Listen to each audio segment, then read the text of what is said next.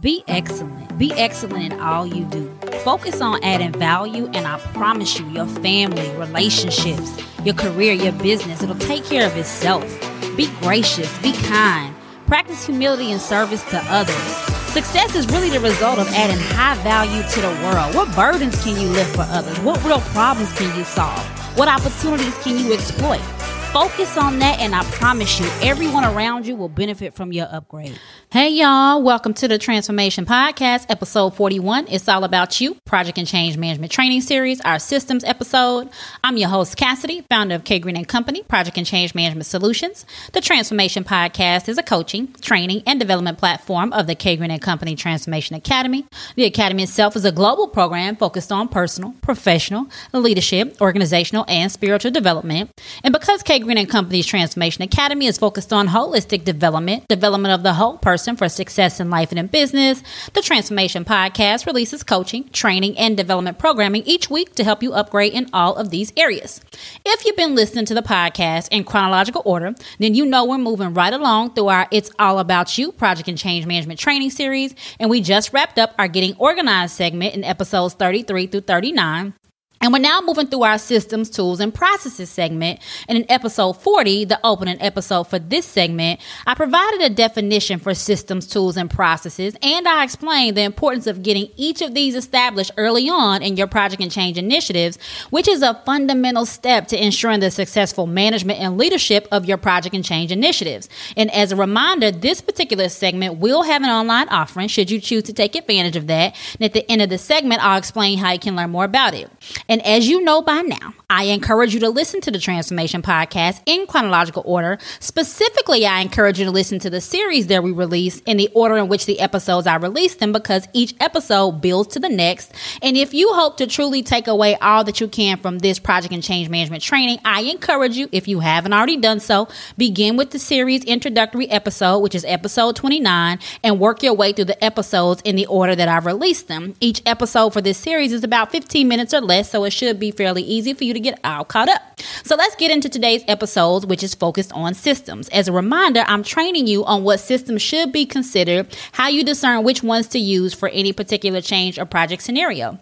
And in the last episode, I gave you the system definition that we're operating from, which for the purposes of this training, a system is defined as the way or method that you go about the actual business of project and change management. You could even pare that down to say that a system is a methodology, which is actually what the Project Management Institute refers to. So practically, a system or a methodology is about managing projects and changes, which means that you ought to have certain things that you do, such as facilitate meetings and other project and change engagements with various constituent groups to define, discuss, and work on the actual project or change. And you ought to have a method for communicating information about the project or change. You should have procedures in place for how people inform you and how they inform other people about their concerns, issues, risks, and even proposed changes. And you should have a mechanism for how people interact with you and how they interact with other people within a project or a change. So basically, the rules of engagement are what your system or methodology should address and entail, and you should have various structures in place to allow people to do the actual work on the project and change. So what that looks like is considering best practices for systems that apply for just about any project or change, and those are getting buy-in from your leads, ensuring that your communication systems are consistent, particularly as it relates to how people access you, you're communicating information about meetings and projects or change documentation, how you'll manage risk, issues, and changes within a project. So first of all, getting buy-in from your project and change management leads means knowing who your project and change management leads are. And you need to understand this early in a project or change initiative, because these are the people who are going to help you both establish and maintain your systems. So think of these people as business leads, service line leads, functional or project leads, and the terminology that you use will be organizationally and sometimes industry specific. But my point is, who are the people that when the project or change take effect will have ownership in its successful delivery and maintenance? They themselves may not be on your project or change team. Rather, their staff may be the ones actually performing the work of the project or change. But you need to establish buy-in and support for how you're going to facilitate the business of planning the change, communicating about the change, making the change actually happen. And I talked about building rapport with this group known as operational leaders in episode 35. So if you haven't listened to that, go back and listen. But ultimately, you need to establish with this particular group how they're going to behave. And they need to behave in a way that supports and adopts your systems for the success of the project of change. And when you're taking this step, remember, you're qualifying if you have the right people identified for the project of change, and you're also running your plan by them, both validating organizational culture if you're maybe new to an organization, or establishing specific project culture if it seems to be something that you all are working on that the organization hasn't done before, or you yourself may be new to this particular project or change team. All of you all need to decide how you're going to communicate, when and by whom, and in what measure. And don't underestimate this step, as people more often than not miss the fact that while a project or change management leader is a senior leader, yes, that person has quite a bit of authority and autonomy to run a project or change the way that he or she deems most appropriate for that scenario. You can't do this successfully without the partnership and buy-in from the organization. And the way that you know if you have that buy-in is to simply be intentional about seeking and establishing the buy-in.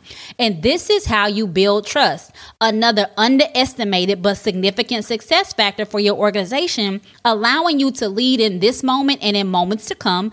And it's also how you win friends in the organization. Another underestimated but necessary component of successful leadership and creating a recipe for repeatable success, which is difficult to do for some project and change management leaders.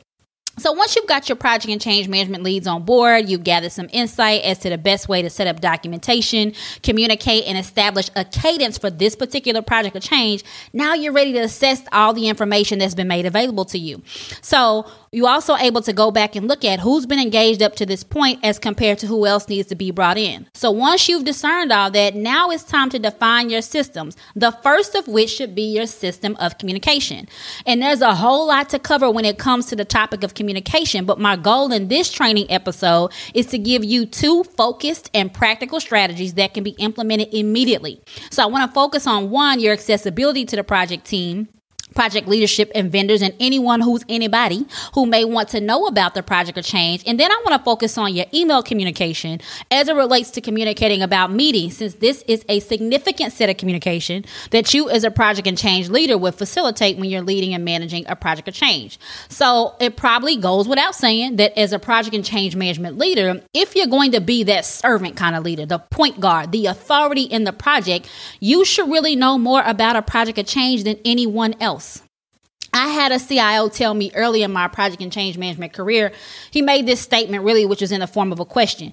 If I know more about a project than you do, why do I need you?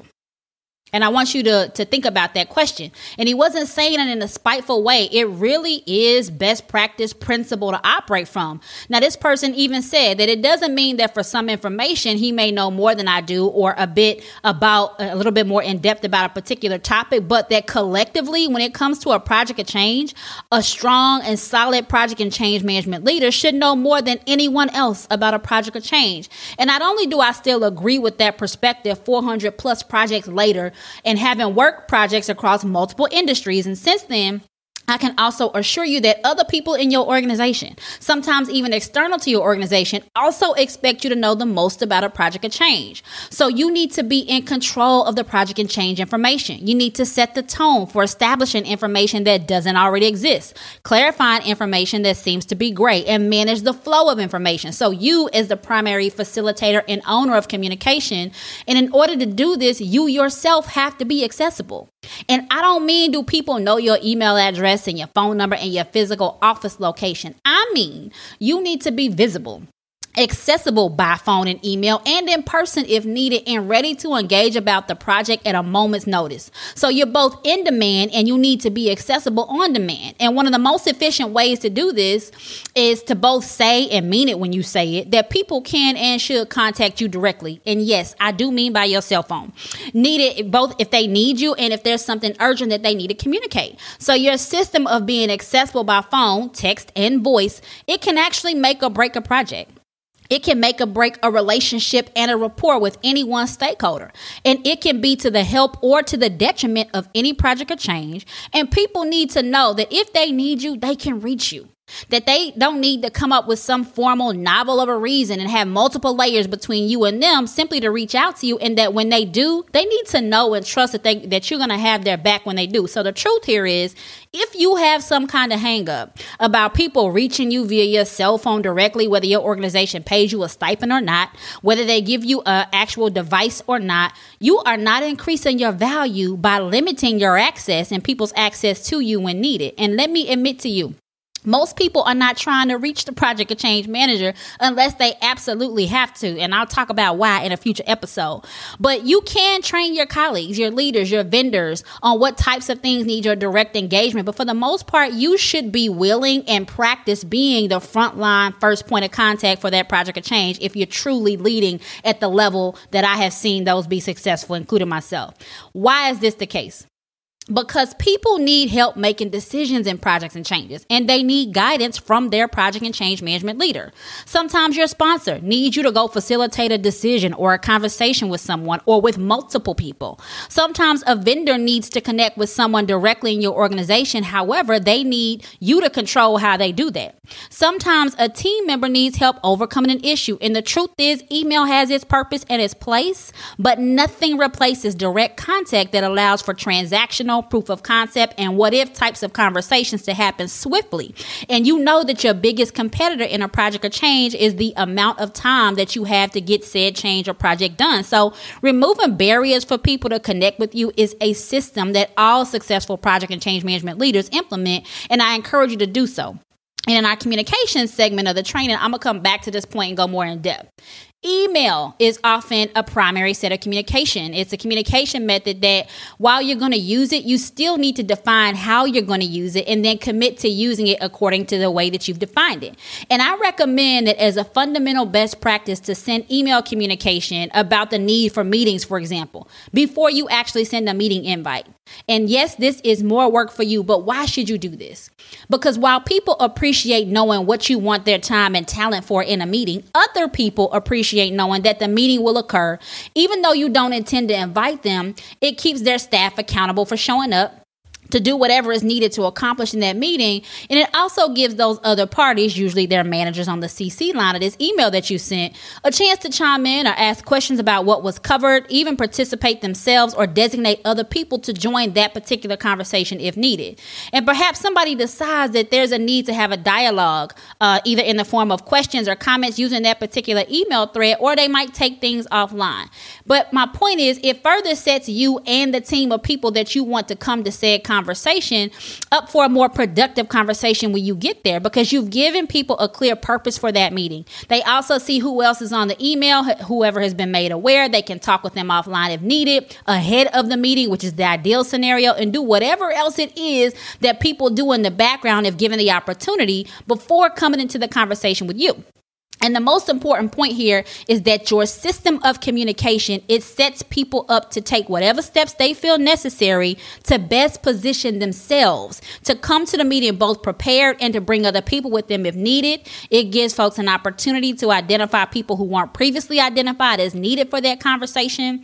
And you're able to be sure that when you send these emails, make sure that you indicate not only the purpose for that communication, but also that the meeting invite is about to be sent right after. So you could say something like, I'll look at calendars and send an invite immediately following the communication, so that it's fresh on people's mind. They know the invite is going to come right away, and they can go ahead and make a commitment or let you know that they're not available, making your meeting booking that much more efficient. So you want to be consistent with this process, because people can and should begin to build confidence in your systems of communication. They'll come to trust it and eventually rely on those systems. And if you choose to implement the system of communication as it relates to your accessibility to your leadership, your team, and your vendors, and your system of managing something as simple as sending the purpose of a meeting before you send that particular meeting invite out, I assure you that over time, and not a long time, but over time, you'll gain the respect and appreciation from your colleagues for having done this, and they'll be even more engaged in your project, not only those meetings, but your project and change engagements themselves. Another system to establish, important as part of your project and change management leadership, is where people can access information about the project. Whether that be a shared drive on your organization's network, some cloud-based solution that allows for access both within and external to your organization, or some other shared space where people don't have to wait or rely on an email that you sent at some point and locate documentation surfing through their email, you establish a system that's appropriate for the project and organizational culture that works in your setting, and you make it easy for people to access, view, and add content whenever they need to. And when you do this, be sure to distinguish for people the documentation that will only be modified by you as the project manager or change management leader versus those things that'll be loaded and modified by other people. And an example of something that you yourself as a project or change leader might modify and limit that modification access just to yourself is a project or change management plan, or maybe a status report, or even the issues, risk, or change log to ensure that those updates are performed both with your awareness and your approval, and that they maintain the integrity of format and language and frequency and content changes agreed upon by the team. And finally, there are 3 other important systems to establish as to how you will document, communicate, and manage the actual risks, issues, and changes that arise on a project or change. And I've used various methods and tools to create a system around these, but the bottom line and what's consistent across all 3, and you want to give significant thought to, is how people will notify you that the project or change team, even the steering committee or the leadership team of an issue, risk, or change, whether the system you set up allows for individual to document it themselves, and that documentation can be in the form of a web-based form, for example, in which you control the fields and content entered, such as the date in which something is made known to the group, the person reporting it. Maybe there's a drop-down menu of the type of thing that's being reported. Maybe you allow for attachments to include such screenshots or supporting information that helps interpret and track that particular item. Do you allow for a field that allows the user to indicate a proposed solution or mitigation, what they think the impact is, and whether there's anything that is considered urgent or if it's a low priority? Do you want people to indicate those things to you as they are reporting in a very controlled format, an issue, change, or risk? And once you've determined this for your issues, changes, and risks, communicate and commit to how you're going to push this information out, both to ensure your transparency and awareness and for the entire project or change group, so that people can come to trust that the information doesn't end up in some black hole somewhere, and that they can also come to believe and know that when they enter something, that it will receive the necessary attention from the appropriate stakeholders and be prioritized and addressed accordingly. And this is another fundamental set of systems for projects and changes that if they are not set up, if they are not agreed upon and maintained early in a project, you as the project and change management leader, just bottom line, you lose control of these 3 particular aspects. Not having a system in place to facilitate these inevitable issues, risks, and changes will not only decrease your credibility as a leader, you will not have a command of the project and change in a way that positions you to truly be in charge and lead that effort. And that commanding position is one in which your steering committee, your project leadership group, your sponsor, and your project and change management teams expect you to have. But worse than not having command is people begin to make up facts about projects. They distort them, they mix them up, they add to them, they make up things that may not really be true or exist, or they're half-truths. So without a source of truth for tracking, documenting, and communicating your risk, changes, and issues, people will not follow that particular process. And without a dedicated mechanism for you reviewing and vetting what people document and ensuring that the facts are accurate and that they exist in a documented form, and then you facilitating their review and discussion and resolution with your team and with your leadership, it's going to be much more painful than it has to be. And I'm not sure that you'll gain the trust and confidence that you desire of your organization to lead that next opportunity. And having led more than 400 projects and changes successfully, I'm even willing to tell you that a process for these 3 things, issues, risks, and changes, actually trumps a detailed, novel, beautiful, sexy project or change plan. So I encourage you to get your systems in order. If you need individual help discerning what those might look like for your individual scenarios, I'm happy to speak with you offline. Send me an email. I'll include my email address in the show notes, and we can schedule some time to talk. And for those planning to take the online training, I'll show you some examples of these best practices so that you can have a hands-on reference as to how best to implement them for your particular setting. So that's it for the systems episode. My goal with this episode was to introduce you to the concept of systems as it relates to effectively managing and leading your projects and changes, which is a prerequisite for going a little bit deeper and focusing on the tools that you're going to use as part of those systems, and then the processes to facilitate the use of your tools within your system. So up next is the tools episode, in which I'll share some tools used to establish and maintain project data and information, and what the role of those tools would be to effectively lead and manage your changes. So stay tuned for that episode. Thank you for listening. As a reminder, the Transformation Podcast is focused on holistic development in the areas of personal, professional, leadership, organizational, and spiritual growth. And our coaching and training, should you choose to apply it, is guaranteed to upgrade your life. To learn more about K Green & Company, you can visit our website at www.kgreenpcms.com, and I will add the link to the show notes. So that's it, y'all. Keep listening, and if you think you want real gems for success in life and your career and in business, subscribe to the Transformation Podcast and get your upgrade every week. All right, talk to you soon. Thank y'all.